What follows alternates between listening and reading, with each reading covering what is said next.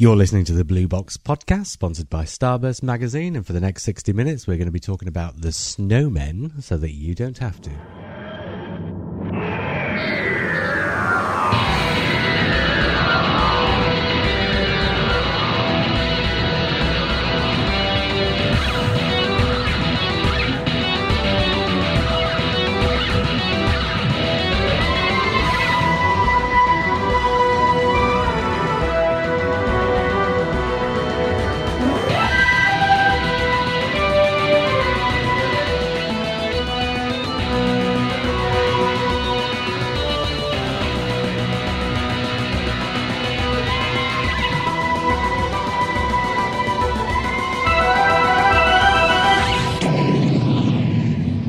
I'm JR.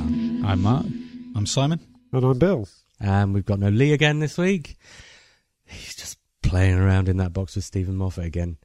But Lee has sent us his thoughts on the Snowmen. So I'm going to go through my text messages and I'm going to find that text from Lee.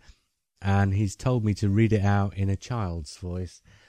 So I'm going to attempt reading this in a child's voice. Not that much different from the norm, then. No, so he condensed really. this down to a text, has he? That's impressive. Yeah, but Lee really doesn't have much to say. So when Is it all in text speak as well? Put it down in writing.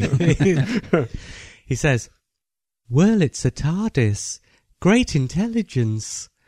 Old-style costume. Magic stairs. Mary Poppins' companion. Comedy Sontaran. Richard E. Grant. Victorian London. What is there not to love? Apart from no story, this was a fun character piece. The only grumble, more companion death. It is losing its impact somewhat. But hey, Merry Christmas." And that was Lee's thoughts. You missed out Ian McKellen. Ooh. Well, thanks for listening, and we'll be back again next week. We've got actually some emails that I forgot to read last week that I was supposed to bring up in the last episode. So, and well, this one wasn't an email. This was also a text, but I thought I'd bring this one up because I like it. From Declan May, just listen to the Blue Box podcast about toys. You guys need to put the podcast up for an award. So funny, so informative, and so inclusive. Brilliant broadcasting. Also, Bill is great. Well, everyone knows Bill's great. The cheque will be in the post next week. Thank you. Seriously, what if we award? wanted to put this up for an award, how would we do that? And the only what, one I can and think what award? of. Well, the only one I can think of is the one that SFX magazine do. And I hardly think they're going to give an award to Starburst magazine, are they? So that's not going to work. Another email, Richard Hugh Parkin said, this is a good one. This is probably going to take a couple of minutes, and let's pretend it's before Christmas, because I was supposed to read this out last week. Assuming that you've all been good boys this year, what Doctor Who item would you like Santa to leave you on Christmas morning? It can be anything real or imagined. I want a TARDIS, a working TARDIS, obviously. Oh, that's good. I wouldn't have even dreamed of thinking that. God almighty. I was about to say a full Series 7 box set, because I can't be bothered to wait till next year. Okay. They've got to finish making it. Blu-ray, first, I mean. course. Yes. Don't know. Something that would help me regenerate and continue to be old for many years. Even older than Bruce Forsyth, if possible. Oh, yours is crap, Simon. These two I know, have well, both I wasn't come up thinking with outside good the box. answers, and you've come up with a Series 7 box set. All right, then, all the missing episodes. There you go. Oh! You know what I was going to say? In I your just want face. a little 5-inch character options figure of a Kral from the Android invasion. You are a very sad man. You see, and I know. yeah, now I don't feel so stupid. I know. I only said you were stupid because I knew what I was going to say afterwards. I wouldn't have said it. I wouldn't have dreamed of saying it otherwise. Or a Wirren from the Ark in Space. Oh, lovely. Yeah. Did they not? They haven't done that yet. No. No, they've done... See, 20 years' time, the memory will cheat and we'll think they didn't make one. But you know what I was saying about character options and the way the line has gone because it wasn't selling so well, and now they have to, cut corners and do repeat figures just to make the money add up. And the thing is, things like the Kralls and the Wirren, if they'd have sold well enough, and they'd have been able to keep this line going in the high street, toys like that probably would have shown up sooner or later. But the way it's gone, I just can't see it ever happening. Which is why, real or imagined, those are the kinds of things I'd love to have seen in my Have you any idea Christmas what stocking. the story is of this new series of Daleks they've put out? These talking Daleks for about 15 quid a piece. Have you seen them? 5-inch? Yeah, I've got one. Yeah, of all the different Dalek stories. Through Yeah. Argus and everyone, haven't they? Is there any reason for that? Is that part of the 50th anniversary, do you know? No, I only know because on Christmas Day, my nephew, I walked into his house and he said, "Look what I got! I got a revelation of the Dalek." And I was absolutely seething with jealousy. And I said, "Well, look after it." And he said, "No, it came from Argus." So I thought, "Oh, Yeah, they're not difficult to get hold of. no." I thought somehow he Not got for hold you. of You some- probably took his, didn't you? So he's probably still looking for it. Yeah, tempted. But then I looked online and there's all manner of stories. Yeah, there's 6. There's 1 from the new series and 5 from the old series. Right. It's just character options having the wherewithal to do something relatively cheaply Yeah. that Recolouring a few Daleks. caters to.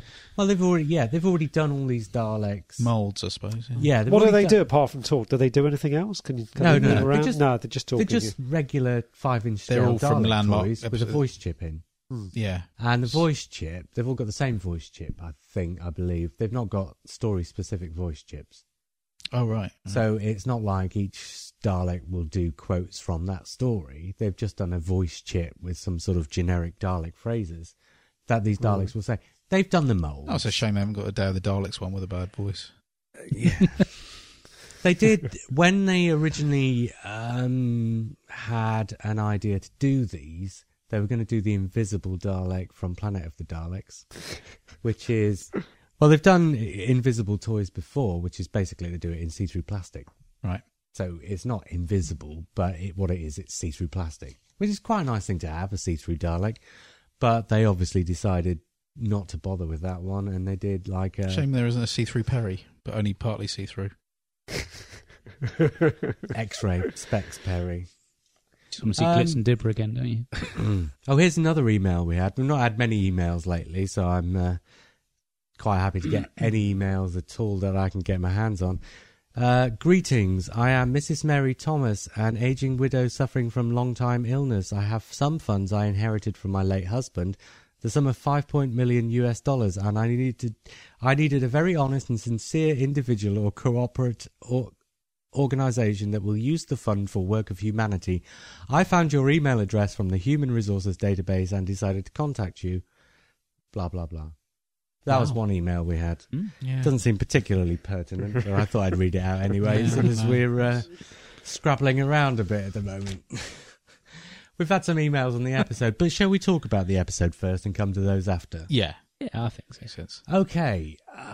What did you think of the Snowmen? Ah, the Snowmen. Oh, dear. I could do 60 minutes on this, but I won't do that. Complete honesty. Completely honest, I think initially, you've got Matt Smith as a doctor, which for me is great.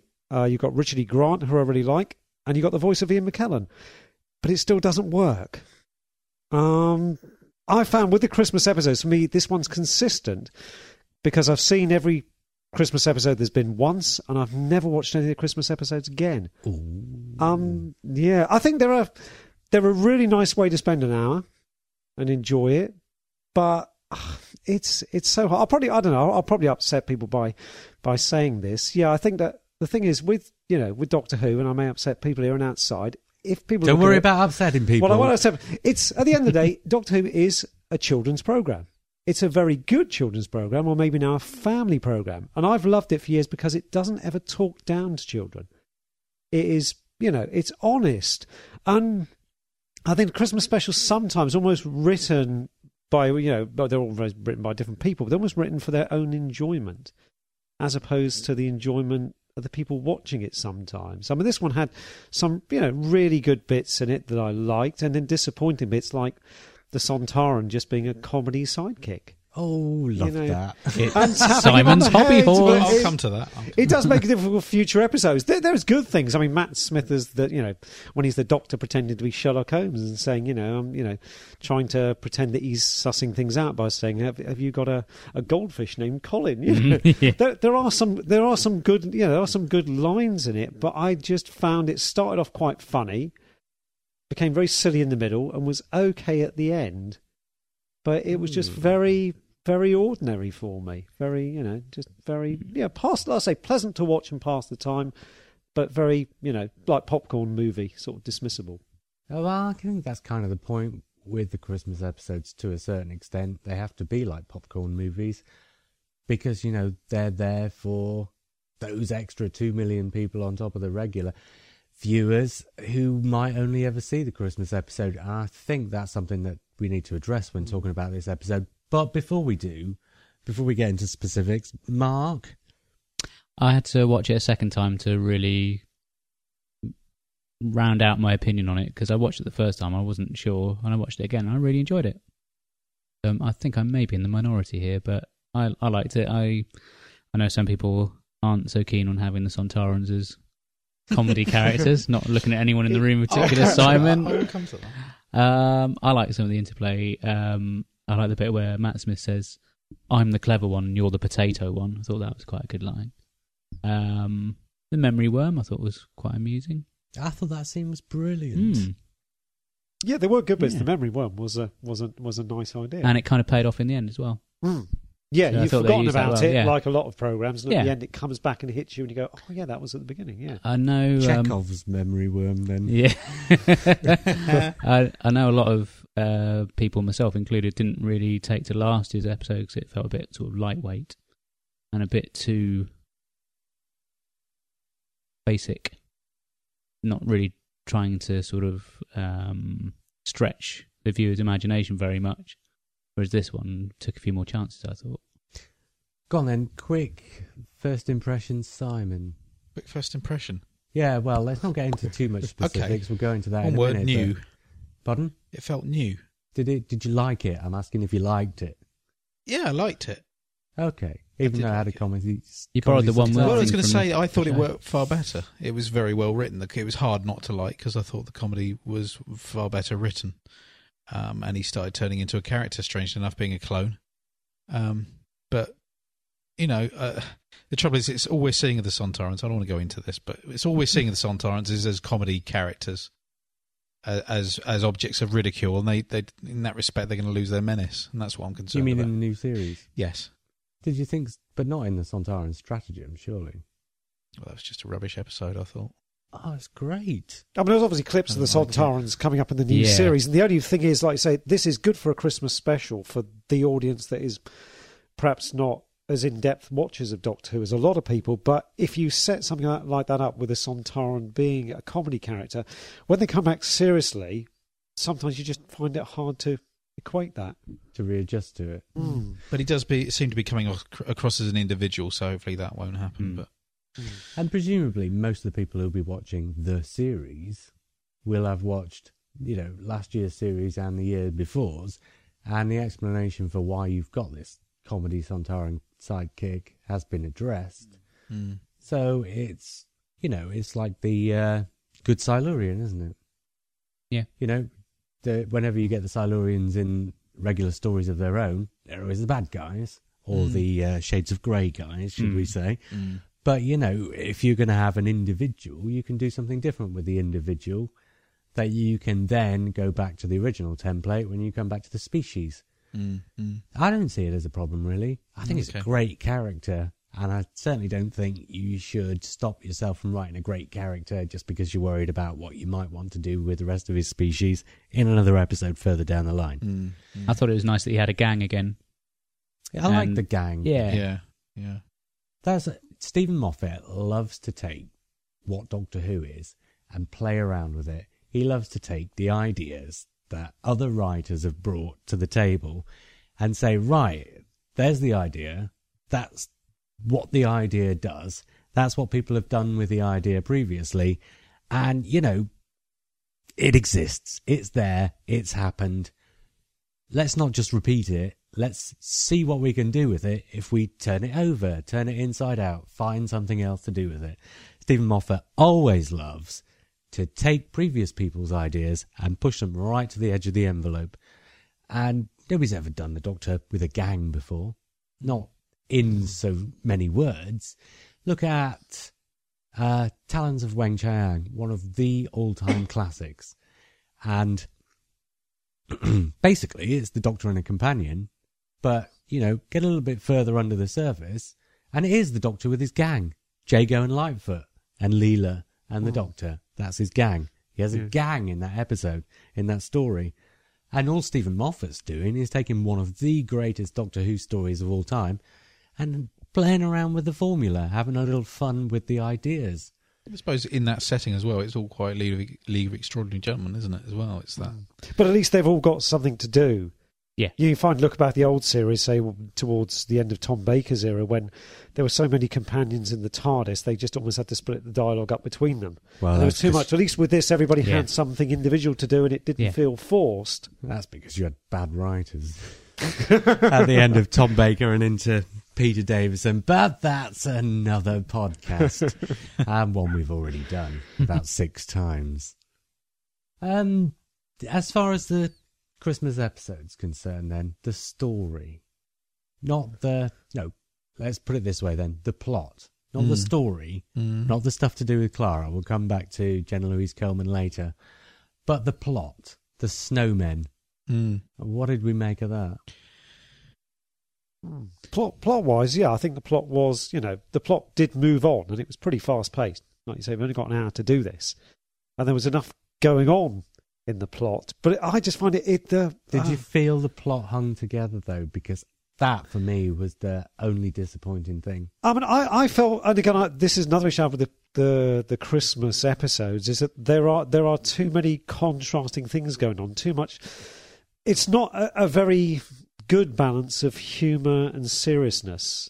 It's almost like the last Sherlock Holmes movie that Robbie Downey Jr. did, that you've got... The second one. Yeah, the second one. Jared Harris is playing Moriarty very seriously, and the rest of the cast are doing a pantomime. And it doesn't work for me, personally. And I found the same thing with Christmas specials, that there is a mixture of comedy and drama, and certainly the way Moffat writes them is very good. But the Christmas ones, they feel almost like, here's a scene that's comedy, here's a scene that's serious. And it just seems, too much, it just seems so... It doesn't flow very well. I suppose so. I think Stephen Moffat, and I particularly think it's true this one, I think he did really well with his first Christmas episode, probably because he hadn't written a Christmas episode, and he'd had a few years to think about what he wanted to do with a Christmas episode. But now he has done Doctor the Widow and the Wardrobe, which is, second album syndrome, really, isn't it? And now that he's got that out of his system, he can do something else, and he goes back to pushing the template. Yeah. Because the Christmas specials, up until this year, have always done either one of two things. They've either been an event episode, Tennant's first, Tennant's last, or else they've been a complete standalone. Even the 2 Moffat episodes with Amy and Rory in sidelined Amy and Rory to such an extent that they weren't even the main companions in those 2 stories. They were entirely standalone, entirely apart from everything else that had been going on in the series. What Stephen Moffat's done this year is, for the first time in all these Christmas specials, is write a story that's important to an ongoing story arc. Absolutely. Because even the Tennant event episodes, it was his first episode, but you didn't need to know anything other than that it was his first, and it was his last episode, and you didn't need to know anything other than it was his last. But this year, you needed to have seen Asylum of the Daleks to really understand, as much as they put references into the fact that he'd met Clara before. If you hadn't seen that episode, it wouldn't have made a lot of sense. And because it was left so open-ended, it still doesn't make sense now, and won't make sense until you watch the next 8 episodes. So Stephen Moffat's really changed the character of what you can do with a Christmas episode. And in doing so, he sidelined the plot.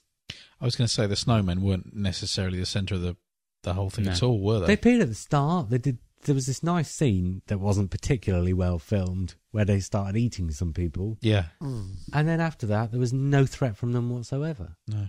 You didn't see them... No, they were almost forgotten and sidelined, weren't they? Yeah, and every now and again they'd turn up because the episode was called The Snowmen, so you needed to see them once every 10 or 15 minutes. And that was it. They just kind of turn up, sort of shuffle along on the other side of the window so you can see their little faces grinning in with their big teeth. And that was it. They were gone again. And Richard E. Grant. Yeah.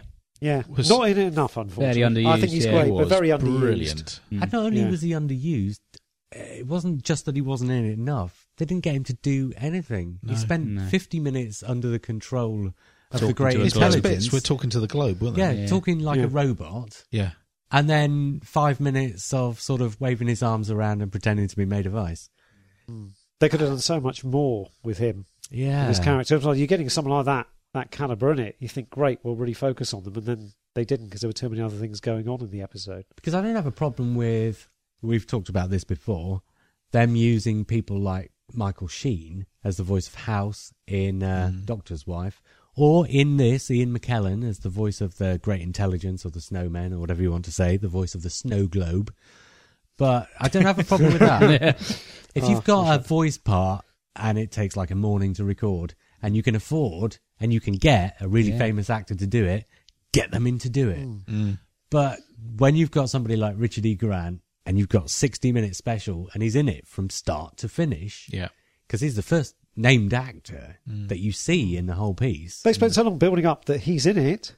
Yeah, and then you don't use him. And then he just plays a robot, basically. Yeah. And that, to me, was, it's all, like I was saying, the difference between plot and story. A whole episode really is about Clara, and everything they put into the rest of the story kind of fell a bit flat.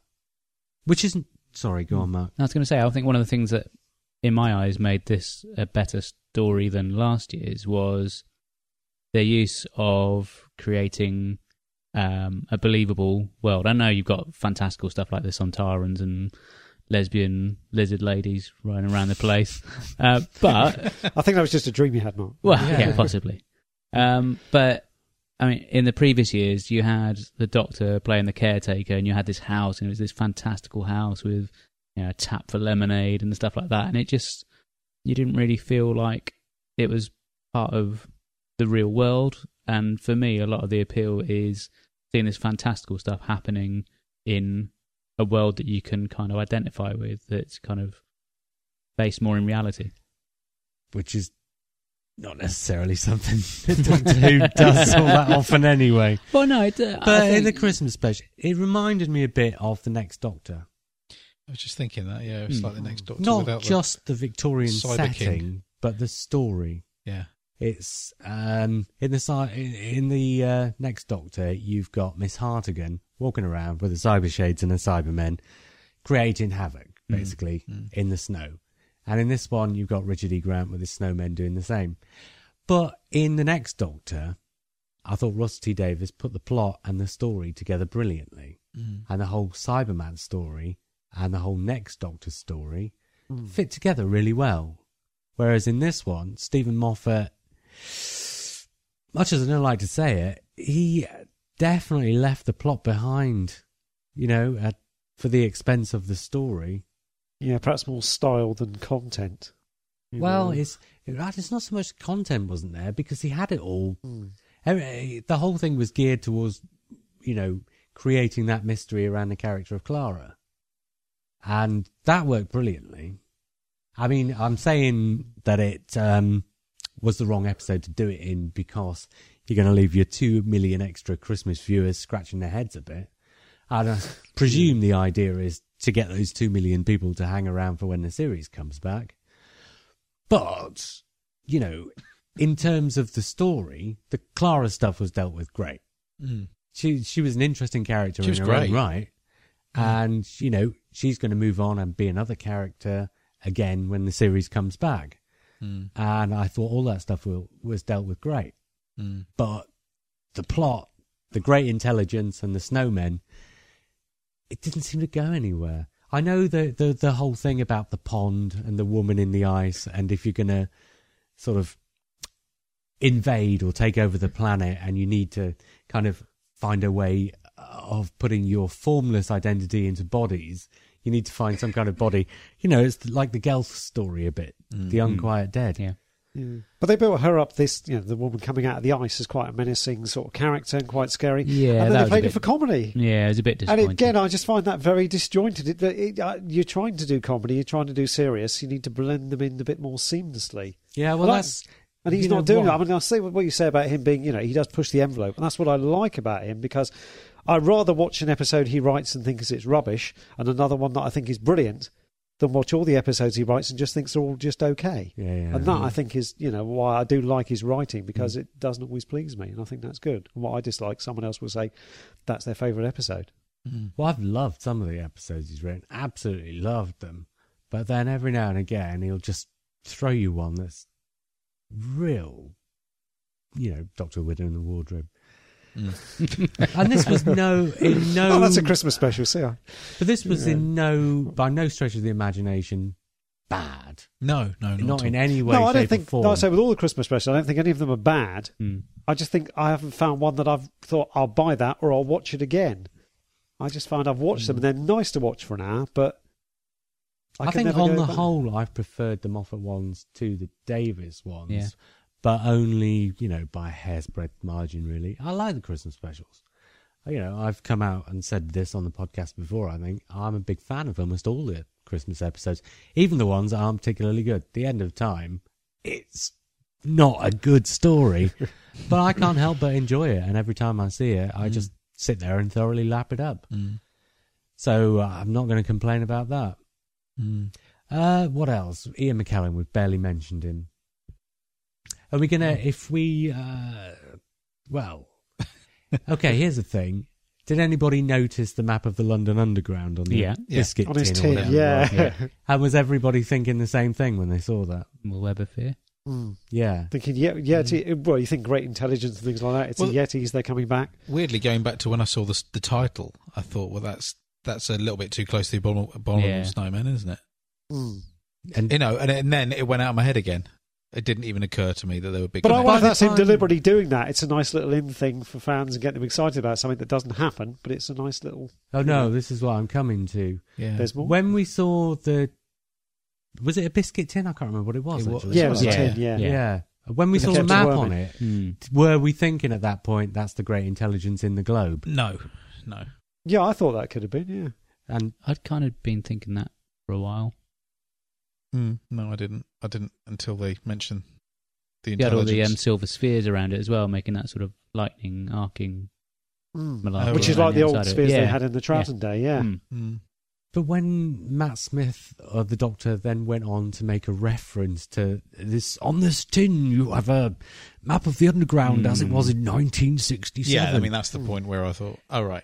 But at that point, okay, all us fanboys are thinking Great Intelligence, and this is the Great Intelligence in the snow globe. But for the other, 7.88 million people watching, What the hell's that all about? yeah, that whole spiel about the London Underground just sort of came out of nowhere, really, didn't it? Yeah. Yeah, maybe it didn't quite fit. I mean, you need to perhaps be a bit more like Stephen King, where King can write a novel and refer back to his other novels. If you don't get the reference, it makes absolutely no difference. Yeah. But sometimes if you write it and you don't get the reference and you're puzzling the audience, then it's got to be a bit more open for general audiences. That's what it looked like to me was going on this time. That reference was just so specific that if you didn't know what it meant, it was going to confuse you. It wasn't one of those references where you could just ignore it and move on. It was obviously really important. And yet it was so specific to something that 99.9% of that audience wouldn't have had a clue about. It just seemed weird. And then the whole rest of the plot part of the episode from that point onwards, where you find it's the Great Intelligence in the globe. I mean, from that point onwards, I've only watched it once. I've not watched it back yet. It just all seemed a bit confused to me, was it? I don't know. I found I kind of... It was quite a vague connection to the Great Intelligence, wasn't it? It was that in name alone in some respects, wasn't I think it? Because they overdid it it a little an odd bit. thing to pick, especially Moffat picking that name isn't coincidental. It's almost like he's having a joke with the fans. It does, yeah. I know, it's far deeper than that. We'll come back to that in a minute. Oh. I felt they laboured it a bit. I felt they laboured it a bit when they had to have him reading the name of the company off the business card at the end. I was, okay. I was already made that expecting, point. I don't know if anybody else was, but I was expecting the company to be called something like Gatus Industries and the GI to be a subliminal reference and the Doctor to pick it up and say, GI, that reminds me of the Great Intelligence, or something like that. But then at the end of the story, it says Great Intelligence. Oh, I'm not quite sure. I think I remember that. It's like, But you know what I mean? Yeah. When I say it's confusing, I don't mean necessarily in terms of being able to understand what's happening, as being able to understand why it's happening and how it's supposed to fit together. It's almost like maybe there was a plot idea there that never happened, and then Moffat just kept something in and thought, I'll keep that in as a reference. I'm sure, and this is what I was about to bring up, I'm sure he's got big plans now for the Great Intelligence. I think the Great Intelligence is going to be Matt Smith's archenemy by the end of his tenure as the Doctor. I think the whole of Matt Smith's time is going to have been a fight against the Great Intelligence. I suspect the Great Intelligence will be revealed to be the voice that said, "Silence will fall," in the TARDIS and cause the TARDIS to explode. I suspect the Great Intelligence will be shown to be the power behind the silence and Madame Kovarian. And I definitely suspect that the Series 7B finale will be called something like "Silence Will Fall" or "Yeti on the Underground," and we'll see a return of the Yeti. I do not know if any of these things are true. You're going to look pretty stupid when it turns out to be the Chumblies all along. But you see my point. Clever though, considering they call the intelligence, it didn't seem to be that clever. It was this is my point. If this is right, and this is Moffat's super plan, because I think Moffat's one of those writers who will tie his entire tenure together, however long it is, 5 years or whatever. I think he will tie it all together, and I suspect that this episode is the first foray into understanding that part of the Stephen Moffat universe. If Series 5 was all about Amy and the Cracks and the Monster Alliance, right? And Series 6 was all about tying up the River Song story. So the River Song story is all tied up. And we did the Cracks and we did Amy and we did the Monster Alliance and why Amy is important in terms of them getting to the Doctor, but ultimately that's a great big red herring. And I think this is, your first little skirmish in the actual big battle. Which is why I think the whole Great Intelligence thing, with the Doctor not quite remembering who they are, and them seeing him a bit wet and just sort of being in this globe and trying to animate snowmen and it not quite coming off and they're not quite sure of what they're doing. But this is the trouble I have with him as a writer. And again, I know you said the Christmas special, you have to write for a Christmas audience who perhaps don't watch Doctor Who. But if he's got a long-term plan, which he obviously has, for various twists and turns in the plot and characters, then sometimes, diminishing a Sontaran and then trying to bring him back later on, perhaps that's why sometimes I think he shouldn't do that. I mean, I was concerned about Clara. I like her character. Initially, I think she's a bit just another feisty Amy Pond, but she's obviously much more than that. But I hope it's something like when they built up the Pandorica and the revealing what the Pandorica was for, I thought was absolutely brilliant and I loved it. And with River Song, when she started, I thought she was great. And by the time the end they revealed who she was, I didn't care. Because it had gone on so long and I was so bored with her character. It's doing it enough to be clever and not go, I'm Stephen Moffat, I'm writing this, and I love having all these secrets, because he's a very good writer. But just do it long enough to keep people entertained and then reveal it. Don't drag it on so long. Well, the thing with Clara is we're not going to find out till the end of Series 7B how it ties together. If we even find out then, we may not find out till, I don't know. She could carry on, couldn't she? Well, however long she carries on for, it's only when it's probably only going to be when she leaves that it's going to be explained, right? So this mystery is going to be sidelined when we get into the stories. There will be references to it in the first episode, no doubt, and then it will be put on one side until the moment at which it's revealed. But it's slightly different from River Song in that with River Song, he didn't have that plan when he wrote that first story. He devised that plan after having put a character into that first story because, he got the job as the showrunner. He decided, and people probably suggested he bring her back. The fans, the first thing they said when Stephen Moffat got the job was, can we find out who River Song is now? And he obviously decided to build a series out of explaining who River Song is. But this is different. This time he's gone in knowing what he's going to do with this character, and he knows the end game. He knows what she's going to be. I think this will be better because of that. Because it's his plan. He's not been forced into, but almost forced into writing who River Song is, and therefore when she's revealed, she's not that interesting. Whereas Clara is his own creation and could be much more interesting. My point being, he knows where it's going, and what he's done is, he's not given us the River Song thing, where you introduce a character and then devise something later on. He's devised the something and then found a really interesting way to introduce the character knowing what he's already devised. And he's done a Christmas Carol. He's shown us, and I've written this about half a dozen places, so, if you've read it already, turn your headphones off now. He's done a Christmas Carol. He's shown us, in the Dalek episode, he's shown us the ghost of Clara's future. In the Christmas episode, he's shown us the ghost of Clara's past. And once we get into the series, and she's a modern girl, then we get Clara in the present. It's shown us what she is in the future, what she is in the past, and now we're going to live with her as she is now. And he knows who she is. So whoever she turns out to be, this is going to tie together. Okay. I just want to say it's continuing the theme far more subtly than it has done before of using great literary works. You had Christmas Carol, didn't you? And then you had C.S. Lewis last year. Was it last year? Yeah, it was last year. God, time flies. They only and then the name it was Raymond Briggs this time, wasn't it? It was the Snowman. Yeah, but did it have anything to do with Raymond Briggs whatsoever? Oh, no, but it was a twist on it in the fact that there was this boy who'd grown up with a snowman, becoming his one and only friend. And I guess so. There was a TARDIS in the air. I think that's probably where the idea came. There was a TARDIS in the air. They were walking in the air. Yeah. They were walking on the clouds. I mean, that puzzled me. I mean, look, this TARDIS thing as well. You've got Clara. She finds the TARDIS, and she pulls the invisible ladder down, which becomes a visible ladder. She climbs up all the spiral staircase. At the top, there's a TARDIS on a cloud that you can walk on. He spends all this time doing this, but he can't fix the bloody chameleon circuit in the TARDIS. I think he needs to manage his time a bit. He doesn't better, need to, though. I don't think he wants to. I think he likes it as a police box. He likes the police box. He's nostalgic. I think that's He's got the perception filter. He doesn't need it. Yeah. I liked the staircase. I loved it, in fact. That was was one of the best things in the episode. It was very sweet, yeah. I thought the set design and the costumes in this were really the new TARDIS. really good. We'll come to that. We'll come to the TARDIS and the I titles want to in a talk minute. about that. Those are ongoing things, so we'll talk about those at the end. The idea of having the TARDIS up there might have seemed a bit strange that the Doctor would have the TARDIS so far away that it takes him an age to get there and to get back and what have you. But if he's avoiding people and he's avoiding conflict, then he would. Yep. So it seems perfectly logical.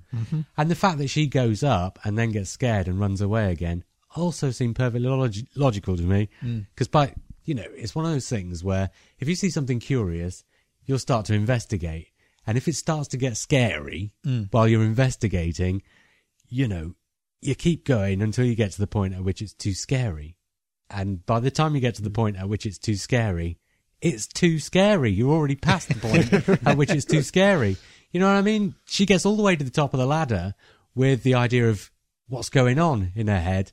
And it's only when she gets to the top of the ladder that she suddenly thinks, oh shit, what am I doing? And that's the point at which she runs off again. It seemed to me like a perfectly natural human reaction, because I got the impression that was probably one of those things where people are scratching their head saying, well, she's there, why does she just stay there? But of course, it just seemed to me perfectly plausible. No, it did to me as well. I think it was quite nice that she didn't go barging straight in. No. I like the fact she also said it's smaller on the outside. Yeah. What a great line. I thought that was a bit obvious. Oh, really. I like no. Bar humbug. No, it's just Stephen Moffat's a clever writer, but he every now and again will do something where I think he's built up a line just a bit too much. The one-word test. Yeah. So he's built this entire scene around this test just so that he can get to the word pond at the end of it. Because that's all it was, really. I mean, it was a nice scene. I was going to say, it's quite nicely done. It was a lovely piece of writing, and some of the stuff, that she was coming up with were unexpected, surprising, quite intelligent, all this kind of thing. You think it's a nice scene, but he just wrote that scene so he could get the word pond in at the end, didn't he? I'm starting to get a little bit tired of the whole Doctor Who thing. Yes. Not the programme, I mean the phrase, continually asking Doctor Who. Yeah. No, I don't mind that at all. No, it's all. I mean, they're trying to go back almost because he's done so much, hasn't he? He's saved all of space and time. I mean, where do you go? It's like trying to downscale it and make it a little bit more simpler, a bit more of a myth. It was a very odd mix of an episode that was trying to behave like the first episode somebody might like to see, but also this huge connection with previous stories and what have you. So, yeah. And stories still to come. It had a bit of an identity crisis, didn't it? Yeah, well, that was my whole problem with it. Not quite sure what it wants to be. Yeah. But going back to the Doctor Who thing, I think I don't always like the way they do it, But the fact that they do it doesn't bother me in the slightest, because I think it works on sort of several levels. On the one hand, as Bill was saying, it goes back to the whole, let's bring the mystery back to the character. So by causing it to be a question rather than a statement, plays into the whole making the Doctor a mysterious character. I mean, I'm happy with him becoming mysterious, but I think certainly even the most casual viewer kind of got the idea that they've been watching it enough that he's kind of dialed back on the old wandering around like some sort of god and being really in your face. Well, that's and why I'm just, saying, because it works on multiple levels, that I think it goes beyond that. Because also, of course, it is the name of the series, and we are moving into the 50th anniversary. Yeah. And it's almost like a subtle way of saying to the audience, this is the programme, and we are celebrating this programme now. By putting the name of the programme into the stories, it's almost like reminding people what they're watching. Which you don't need to do, but you know what I mean? It's like, it's a nice subtle way of just... And then at the same time, beyond... I don't know quite how to phrase this now. Beyond the mystery that you're putting back into the character and the fact that you're celebrating the series, it's almost a way of taking what's gone before in the series, and further than just putting the mystery back into the Doctor, it's almost a way of... pointing out that it's a turning point. Do you get what I'm saying with that? Yeah. It's a bit like... and quite... oddly enough, the War Machines, which was the first instance of the name Doctor Who being used, was a big turning point as well, as we've discussed. Yeah, it's in our Wotan Hartnell episode. calling him Doctor Who, wasn't it? Yeah. Yeah, and it is a turning point in the series because that's the first time the series engages with modern day as opposed to the future and the past. And it changes the template of what the series can do. And it's almost like Stephen Moffat's trying to point out to the audience that not just the other things that I've said, but also it's his way of saying to the audience, I'm doing something different as well. And this could be Doctor Who changing again. Well, yeah, I don't know, we're not going to be talking about the titles and what have you until the end, but I did feel that there was... I was thinking about it in my head, and obviously... Well, we're pretty much there. We're talking about the titles at the end. That's backwards, sure. I'm talking about the opening titles at the end. This is a bad example, but I was thinking about... Do you remember, was it the second or third series of Buck Rogers in the 25th Century, where all of a sudden it was on a spaceship elsewhere, and the titles changed, and the music changed, and the whole thing all of a sudden just went a bit odd. And it felt like that at the start. It felt like a new, fresh start, what with the set and the music and the titles. And as you say, the way it was almost like reintroducing the Doctor's character in a lot of ways. Or re-engaging with the character. Yeah, maybe so, yeah. Yeah. Obviously far better than Buck Rogers, but... I have not less seen Lycra in Doctor Who. Yeah. But all of a sudden they're introducing loads of new characters. I know they're not new to us as ongoing viewers, but, all of a sudden, like you say, there's this gestalt of characters that... Well, if I'm right and the Great Intelligence is to become seriously important, I mean, the way I see it, because, I think Stephen Moffat works like this, I think he will tie his entire tenure up in one long, ongoing story arc. And I think this was our first engagement with that. And if so, and the Great Intelligence is that important, then this episode will be a massive turning point in the series, because nobody's ever done a 5-year story arc in Doctor Who before. No, I remember years ago nobody did story arcs at all until Babylon 5 came around. And when that came around, you got things like Star Trek Deep Space Nine started to do, we can stretch a story over 3 episodes instead of solving it in one. I think he is good at this. He is good at going back to something he set up a long time ago that we've perhaps forgotten about. I know he puts in subtle hints about things, but sometimes they're nice because they're little red herrings. Well, and then he hits you with something you've forgotten about. Presumably, you'll get to the very last episode in Stephen Moffat's tenure, which will probably be called The Fall of the 11th. And, there'll be something in that episode that suddenly makes sense of something in the very first episode, probably. And the whole of the 5 years will suddenly mean something different. That I don't know if that's true, but I just get the impression that part of this whole Doctor Who thing is Stephen Moffat kind of pointing arrows. Do you know what I'm saying? Yeah. Putting little markers.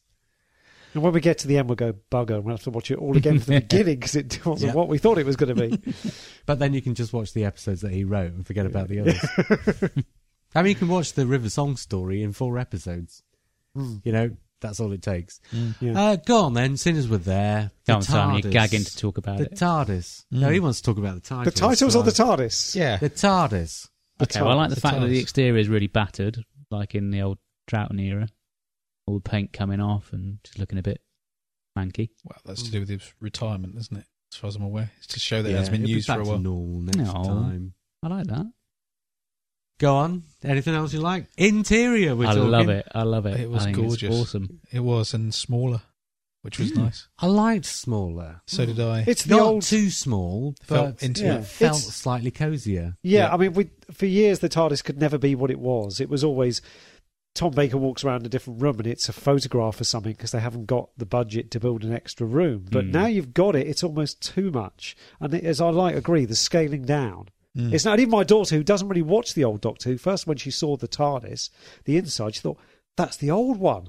Because it reminded her of the Pertwees and things Yeah. that I watched, the silver look And of the it. odd thing is, of course, it doesn't look anything remotely like the old one if you No. put No, two no. photographs side by side, but it does remind you of it. But see, to hardcore people like you, it doesn't. But to see myself and my daughter, we watch it. That's To us, what it looks I'm like- saying. and it's Yeah. the first thing that triggers Yeah. a memory. First thing I thought was Pertwee. Oh, well, that's exactly what Yeah. I'm saying. It reminds you of it. It puts you in mind of it. And that's great going into the 50th anniversary because now you've got a TARDIS that feels modern and old and Bit of encompasses everything, Yeah. basically. I like the time rotor. I think that's really cool. Yeah, I Oh, like the the way little it goes blinky up. Star Trek lights. People have moaned about the fact that it still goes up to the ceiling, but to me that just makes sense. And Yeah. it looked great. Yeah, Yeah. it was moving. But That's even the back most in important Harno thing. days, there was a ceiling design. I know you couldn't see it on all the episodes, that it did go Yeah, up. You know, that's Do you know Yeah. what was really great as well was the fact that you've got this new character seeing the TARDIS for the first time. You felt like you were as Yeah. well, and that was a Yeah. nice little.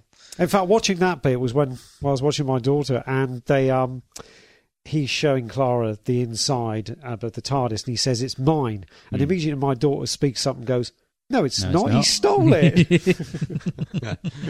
But I tell you, the ladders and the staircases and, you know, the 2-level setting that it's still got, it made me think this is the TARDIS that they would have made in 1963 if they'd had that Yeah. amount of money. Yeah, It does. It looks and like an all the old years in TARDIS, but between. with the budget they've got now, and I think Yeah. that appeals to a lot of people. Yeah. And I didn't think I wanted that until I saw it. And then I thought, no, actually I did want that. I like that they've gone back to the more sort of bluey greeny lighting as well. Preferred that in the. Time Monster.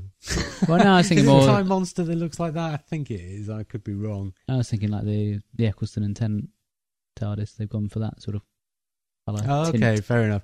They did it once back in, I don't know if it was Pertwee. Sometime back You in the wanted classic series. to bring back the washing up bowls, didn't you, for the roundels? Yeah. You had in Pertwee. It's funny, actually. They couldn't afford those this year. No. It's been cutbacks. They've got roundels and hexagonals and all sorts of things in there.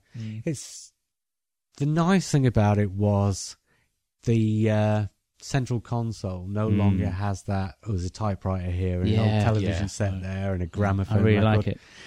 And you know, those things were okay at the time, but I did when they did that with the original TARDIS with Tennant and Eccleston. That was fine. Yeah. But when the TARDIS rebuilt itself and did it again, I Yeah. just thought, no, that's wrong now. But they've still got like old school switches and buttons and stuff on it, so it's still Yeah, got it's- that retro-y look. Yeah, that's what's good about it. It's not like you watch an older series, or whatever, old sci-fi series, where they've got a particular console or a ship or the interior.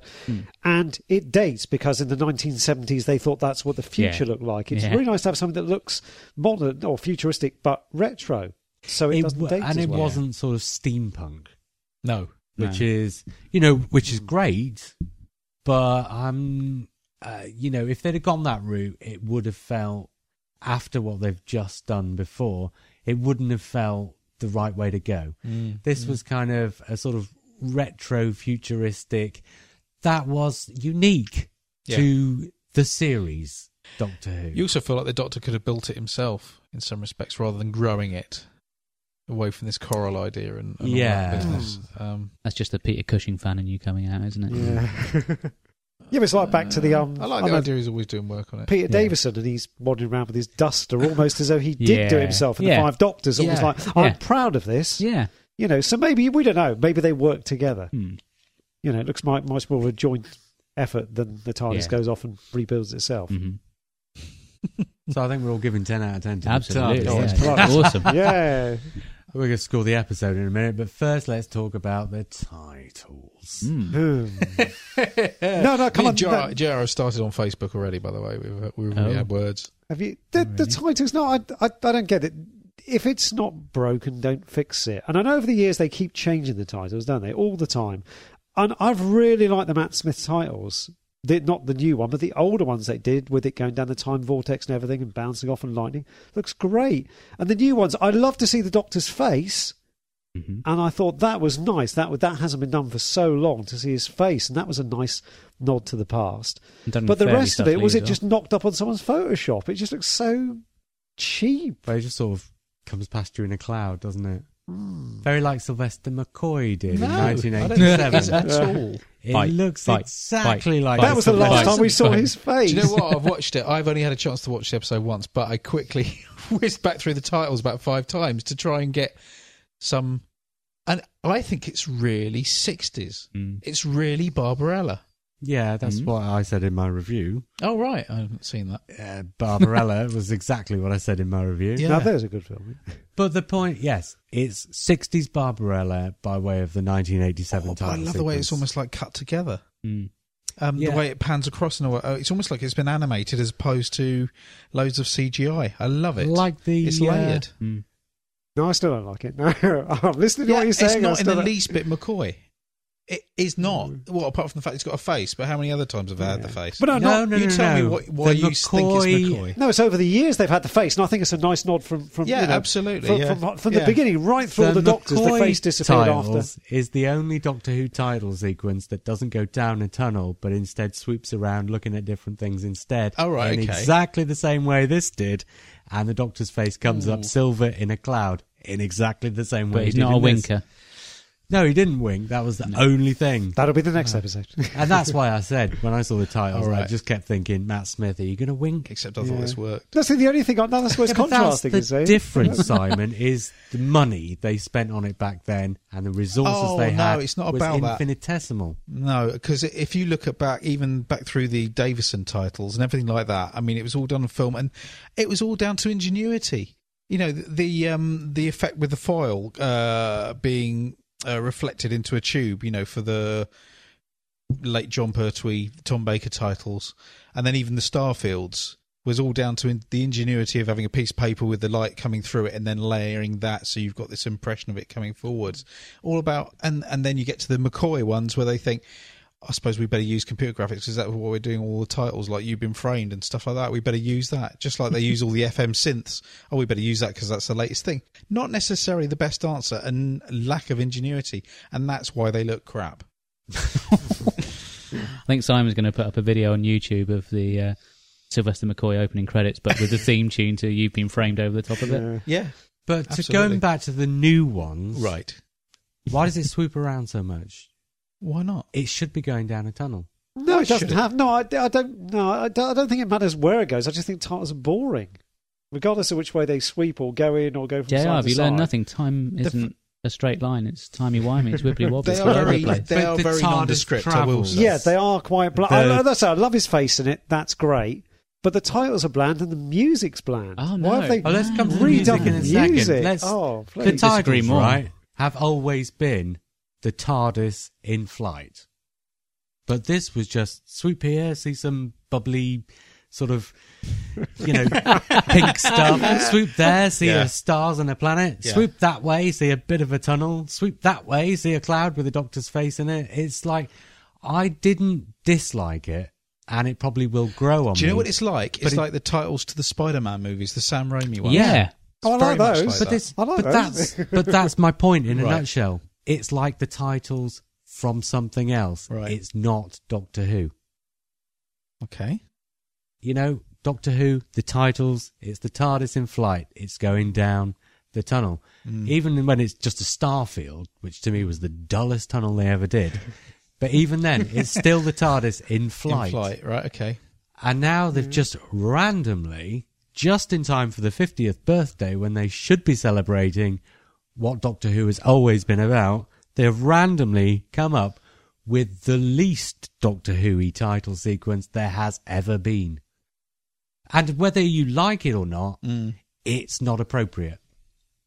Like you say, Simon, some fans don't like change, do they? No, I think It's not about change. It's change. about There being is change. appropriate. Yeah, there is change that's right. I say that I'm the same. I don't like when they change opening titles. Keep it the same. Just don't mess with the music or the visuals.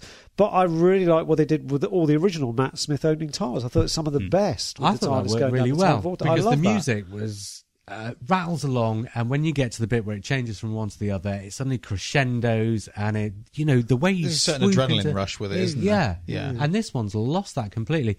But what I was going to say, last point on the titles swooping, if all those elements had been in the titles and the camera hadn't been swooping this way and that to find them, but they'd been coming up one after another in a straight line, so you still felt like you were travelling through them, that would have worked for me better than it does this way. Yeah. This way, it's just like you say, in a Spider-Man or Marvel title sequence where you're swooping to look at one thing and then swooping to look at something else. And I can see why that kind of represents the series, in that one episode you'll be looking at one thing and then another episode you'll be looking at something else. But it just made me feel slightly giddy and didn't feel appropriate. But the music, yeah, it's kind of weirdly synthy, and it kind of drops out in the middle at the point where it should be building up. It sounds more like I listened to it on headphones, and it sounds more like a remix as opposed to a new version. I was thinking that. Yeah. It's like a sort of... Absolutely. It's You've got like a but new- badly remixed. Remixed by that. Who did the 80s? Was it Kev McCulloch or somebody? Oh, did music God, in the no. 80s? I don't know if that is his right name, but I mean, Yes. it was like he'd come back. That And I don't know if he will did. I didn't read the admit end, but it has it relates to the McCoy era in that it was badly mixed, and this sounds slightly off balanced. There's a lack of bottom end. There's a synth bass line, and then you've got the orchestral They section, put a brass as in there's always been. where the synth was last year. Right. That's the bit But that I then you've really got some noticed. quite nice synth sounds going in there that make it sound odd, which I quite like. I like the fact it sounds slightly odd. But the thing is, things seem to disappear in the middle. So it kind of felt, rather than building up, it does. It's just very flat. it just kind of drifts away. That I've only heard it the once, so, By the it'll time we've probably- seen the next series, it Yeah. may have grown on us. The next Because I didn't like the original Matt Smith until I'd seen about half a dozen episodes, and Yeah. then I really began to really like it, and now I think that's probably my favourite. Yeah, so I love the opening titles of Matt Smith straight away. I really liked them, but the music I wasn't as keen on, and then that did grow on me as the series Yeah, went. So yeah. maybe So maybe this will. Yeah. But I'm at the showing my moment, age, it but just- the best one's still Tom Baker for me. Yeah. No, it's John But this Pertwee just when he's got his felt- arms folded and goes down a tunnel. This It hasn't can't be got a that. defined rhythm either. It's No, got exactly. there is a bit of percussion in there. But it kind of sort of But, seems to drift in and out. That's what it felt like. It feels like it's being odd for the sake of being odd, as opposed to being odd because that's what it is. It's almost like they've wanted to bring back, there are certain things in this episode that felt like they were doing them or introducing them because it's the 50th anniversary. And it felt like with the music, they were deliberately saying, right, Doctor Who's music's always been odd. That's how people think of it, as odd, You're saying scary it's like and the odd. musical hasn't been equivalent of odd somebody since it saying came I'm back. mad me.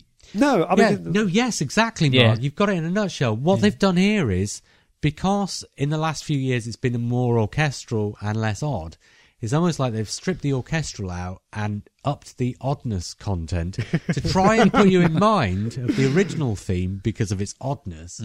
But what they've done is, it's the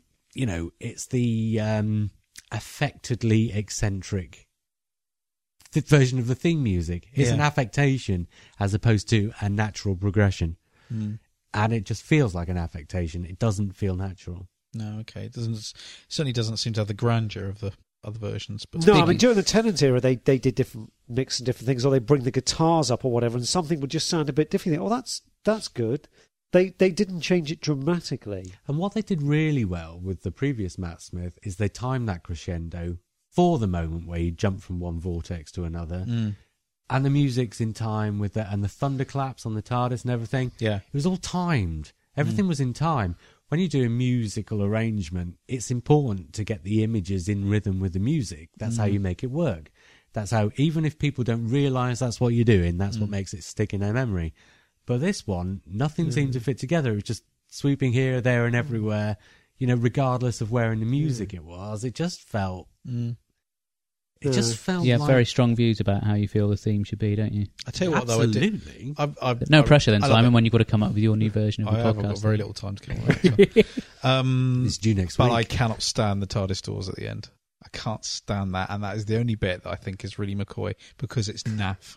My daughter never said did that, she McCoy. said she loved Sorry? the bit when the never did TARDIS that. door No, but opens. it's and you the see sort the of thing episode. they would do. Well, there you are. That's It's the for the thing. kids. See, For the she's kids. 12 now. That's the thing, is it? When I'm going back to it being a children's program Yes. again, is that she loved that bit when the doors opened.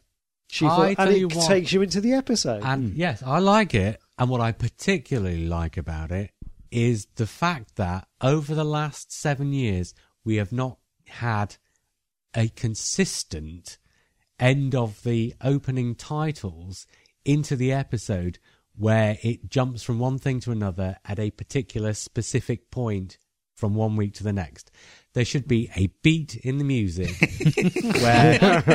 Then this is what I'm saying. You have to edit like Not this. being particular, but no, I know what you mean. Yeah, In it's just a the- fade, isn't it? It's in the JR, the first editing episode- suite going, now.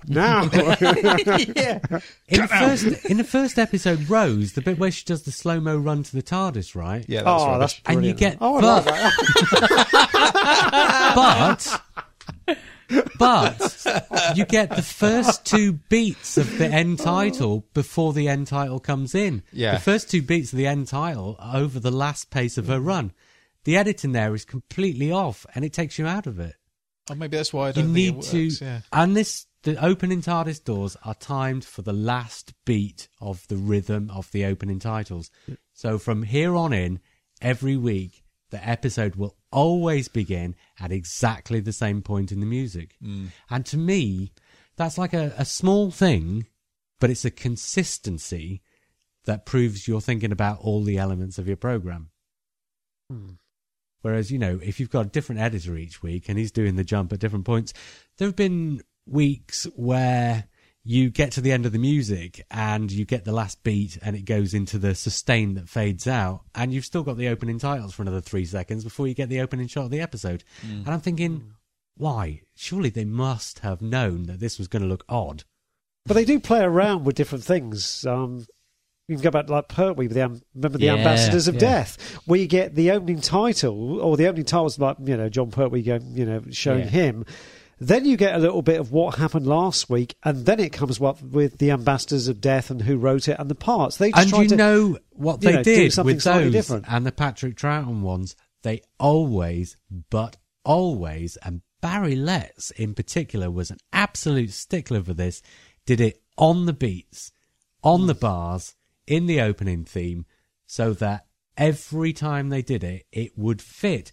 Like a jigsaw puzzle or like a song, a piece of music, like an arrangement. It was arranged to fit. Yeah. And they've not been arranging to fit. And that's what I like about the TARDIS opening doors. And what I don't like about the rest of the opening titles. The rest of the opening titles aren't arranged to fit. And then suddenly at the end, they've corrected a mistake they've been making for the last 7 years. What's going on? My mind can't take it. Let's score the damn episode. Should we design our own titles? I think we should. Put it on I mean, YouTube. it's not difficult. I don't know when we'd get the time to do it. That's the thing. But you know what I mean? If you've got editing machinery, Yeah. it's not difficult to edit things so that they're on the beat. Barry Letts was doing it with a button Yeah. back in the 1970s. And CSO, don't forget the CSO. He was slated Not to in the the rhythm. opening That's what it titles. was. No, in the closing He credits. would have if he could have. You watch the closing credits in the 1970s, and every time the name changes from one cast member to another, it's always at the end of a bar. Always. And that's Barry Letts with his finger on the button going, next, Yeah. next. And you don't notice it, but it's there. When it's not right, I expect that's what you're saying. Now Yeah. you're noticing it because it's not It's in there in all sync. pop videos, yeah. isn't it? I'd imagine. Pardon? It's in Pop videos. pop Pop videos. videos are always edited to the beats and the bars. Yeah, Of it makes course sense they to, are. doesn't it? Yeah. Absolutely. I mean, and when you watch a pop video that's not edited to the beat and the bar, it looks stupid. Yeah.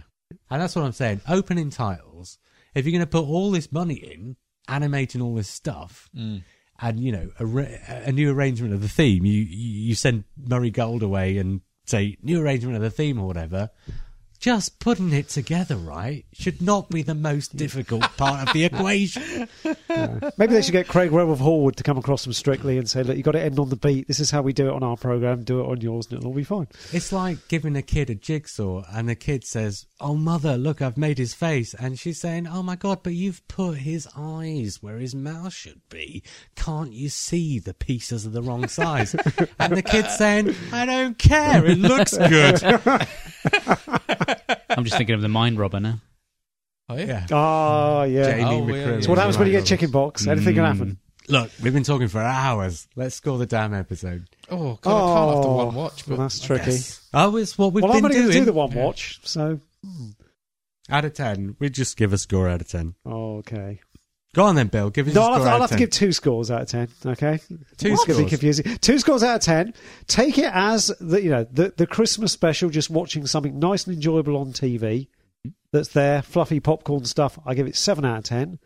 But in the world of Doctor Who and all the things gone before, I give it about 4 out of 10. Well, that's interesting. We've not scored a Christmas special so far, have we? So we should all do 2 scores out of 10, but we're not going to. So, Simon. Be all right. I'm going to give it a 7.5 because it's not an 8 out of 10. It's not- Integers, I don't- Simon. Oh, you know I don't like fractions. It's going to have to be a 7 because I like my 8 out of 10 stories, and I don't think there was enough in it to And make as you it said an 8 before, out they're of 10. better than 10 out of 10 stories, aren't they? Yeah. Yeah, If you don't like fractions, you go to 7.5. That's fine. That's what he said originally, and I told him off for it. No. Other Lee. Oh, Lee. I'll give it 7.5. Nope. No fractions, only integers. Oh, 7 3/4 then. 7. Yeah, Mark? I think just because Simon said it couldn't be an 8, I'm going to score it 8 out of 10. Then I'm going to give it a 7 as well, because I'm with you, Simon. I enjoyed it. Yeah.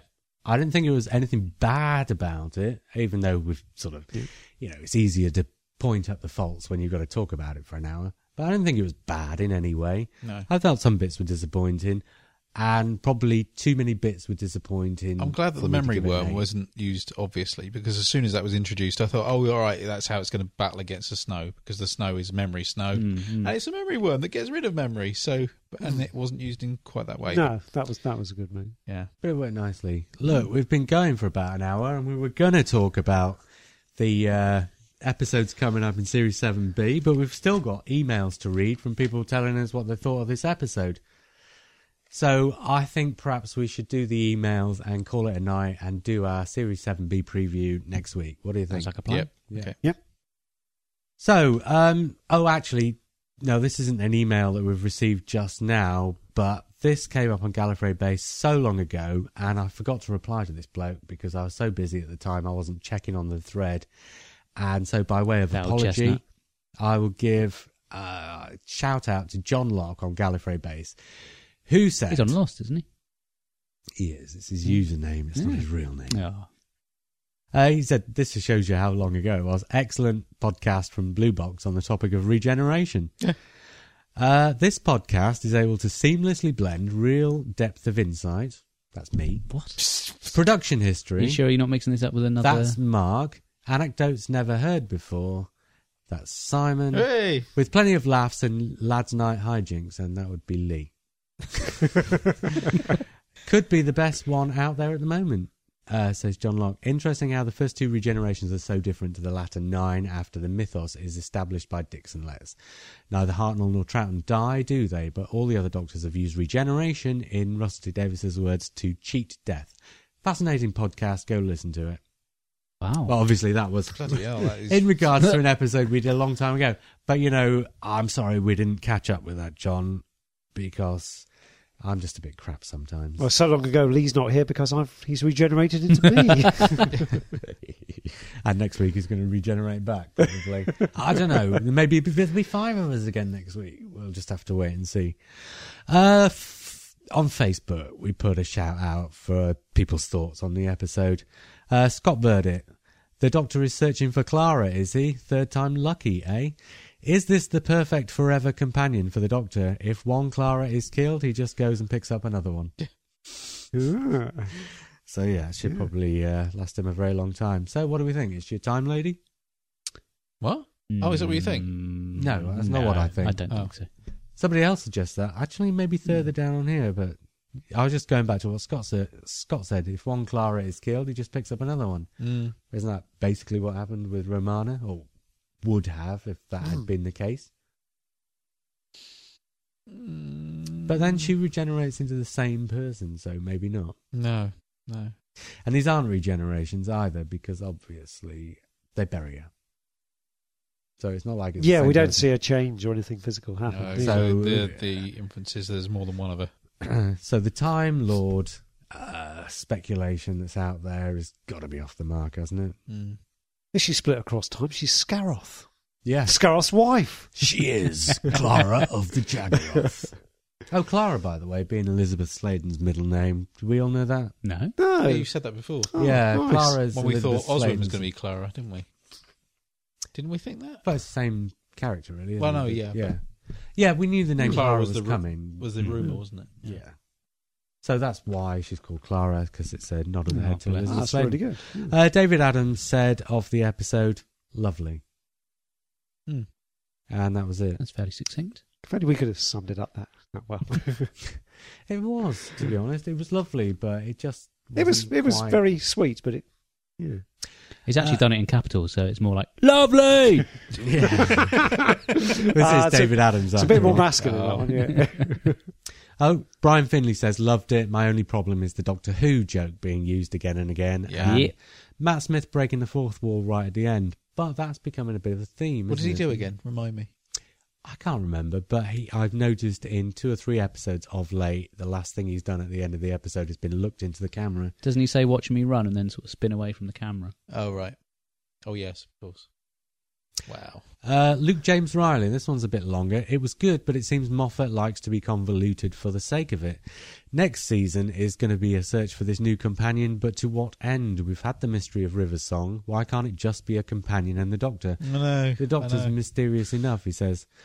I know, but this is what Moffat likes to do. And, in 10 years' time, we'll look back on this period of the show fondly. And one of the reasons will be the things he's been doing with the companions. Mm. When you're in the middle of it, it can feel like the end is not in sight. But when the next showrunner comes You've been along, watching Underworld again, haven't you? but when the next showrunner comes along and all this timey-wimey convolution with the companions is a thing of the past, we'll look back on it as fondly as we looked back on the episodes during William Hartnell's 10-year ending with the first 2 minutes of the following story and, all the other things the Doctor Who sometimes does, but not always. It's one of those things. We're in the middle of it now, and it won't last forever, so let's just enjoy it for what it is. That's how I've been looking at it. Luke James Riley carries on. The best recent example of how a companion works is Donna Noble. Yeah, can't argue with that. Yeah. That season was so much fun. I hope we go back to that. The companion just being his friend is more interesting than being a love interest. I would like the mystery of next season to be about the Doctor. Can I just interject that the kiss, I saw in the trailer that there was going to be another kiss, and I just thought, oh, God's sake, can he just not kiss the companions, please? Just for once. But actually, this time, the beat of it actually worked. I don't know why, but there seemed to be a chemistry there that It wasn't as forced, was it? it wasn't. It worked better than River Song, to be honest. And I like the way they came out of it. Having just watched it the once, the kiss was like a test. Mm. And both of them came out of the kiss thinking that the test had gone the other way to the way they thought it had gone.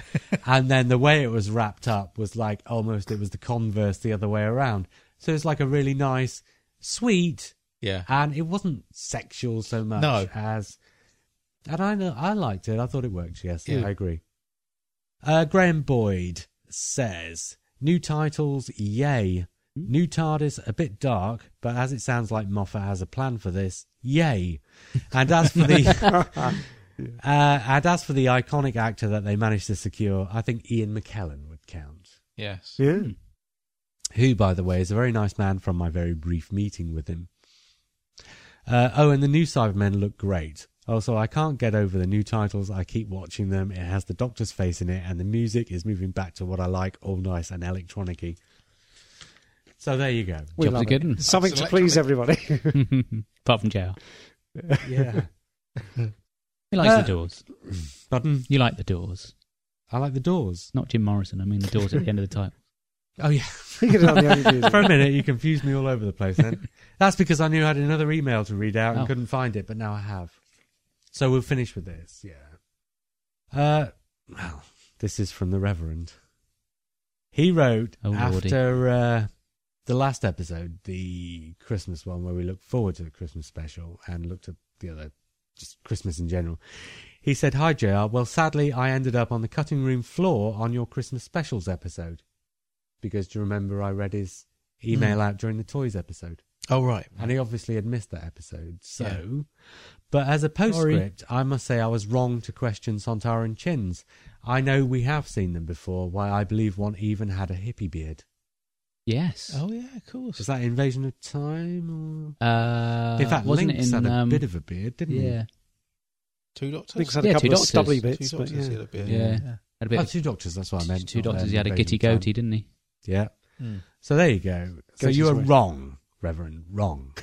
He's definitely However, going to listen again now. isn't he? However, he says, did you see that solid lump of Sontaran neck in the scene where Strax and the Doctor are investigating the pond? I have never seen the like. Many thanks, Andy, the Reverend Captain Ed Hollow Porro Rice. And then I informed him of the fact that we had read his email out during the Toys episode, so he went off and listened to it and came back and said, "Oh, JR, it was sensational." To think an exposed probic vent could bring forth such debate.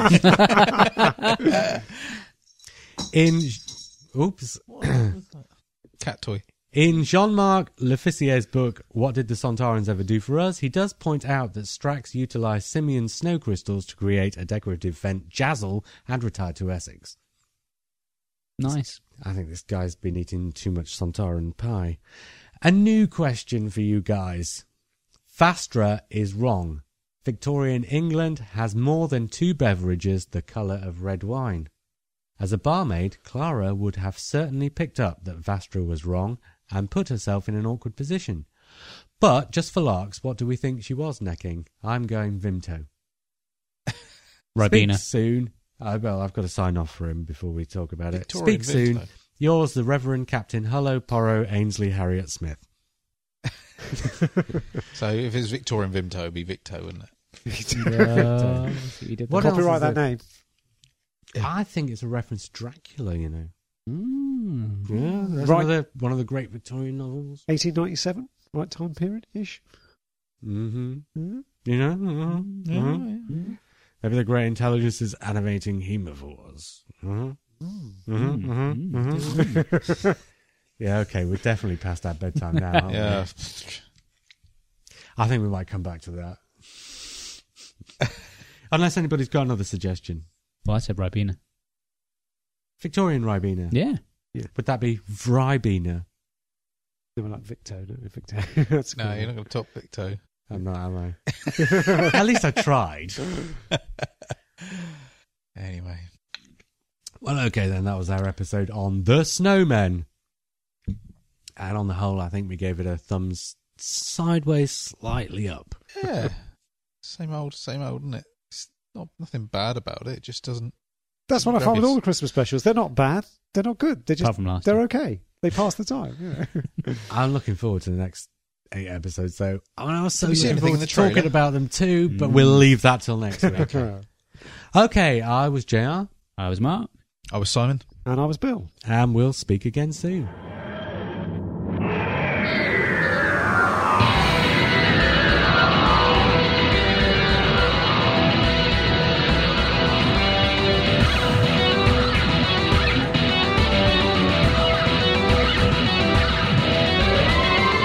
You can contact us by email via blueboxpodcast@yahoo.co.uk.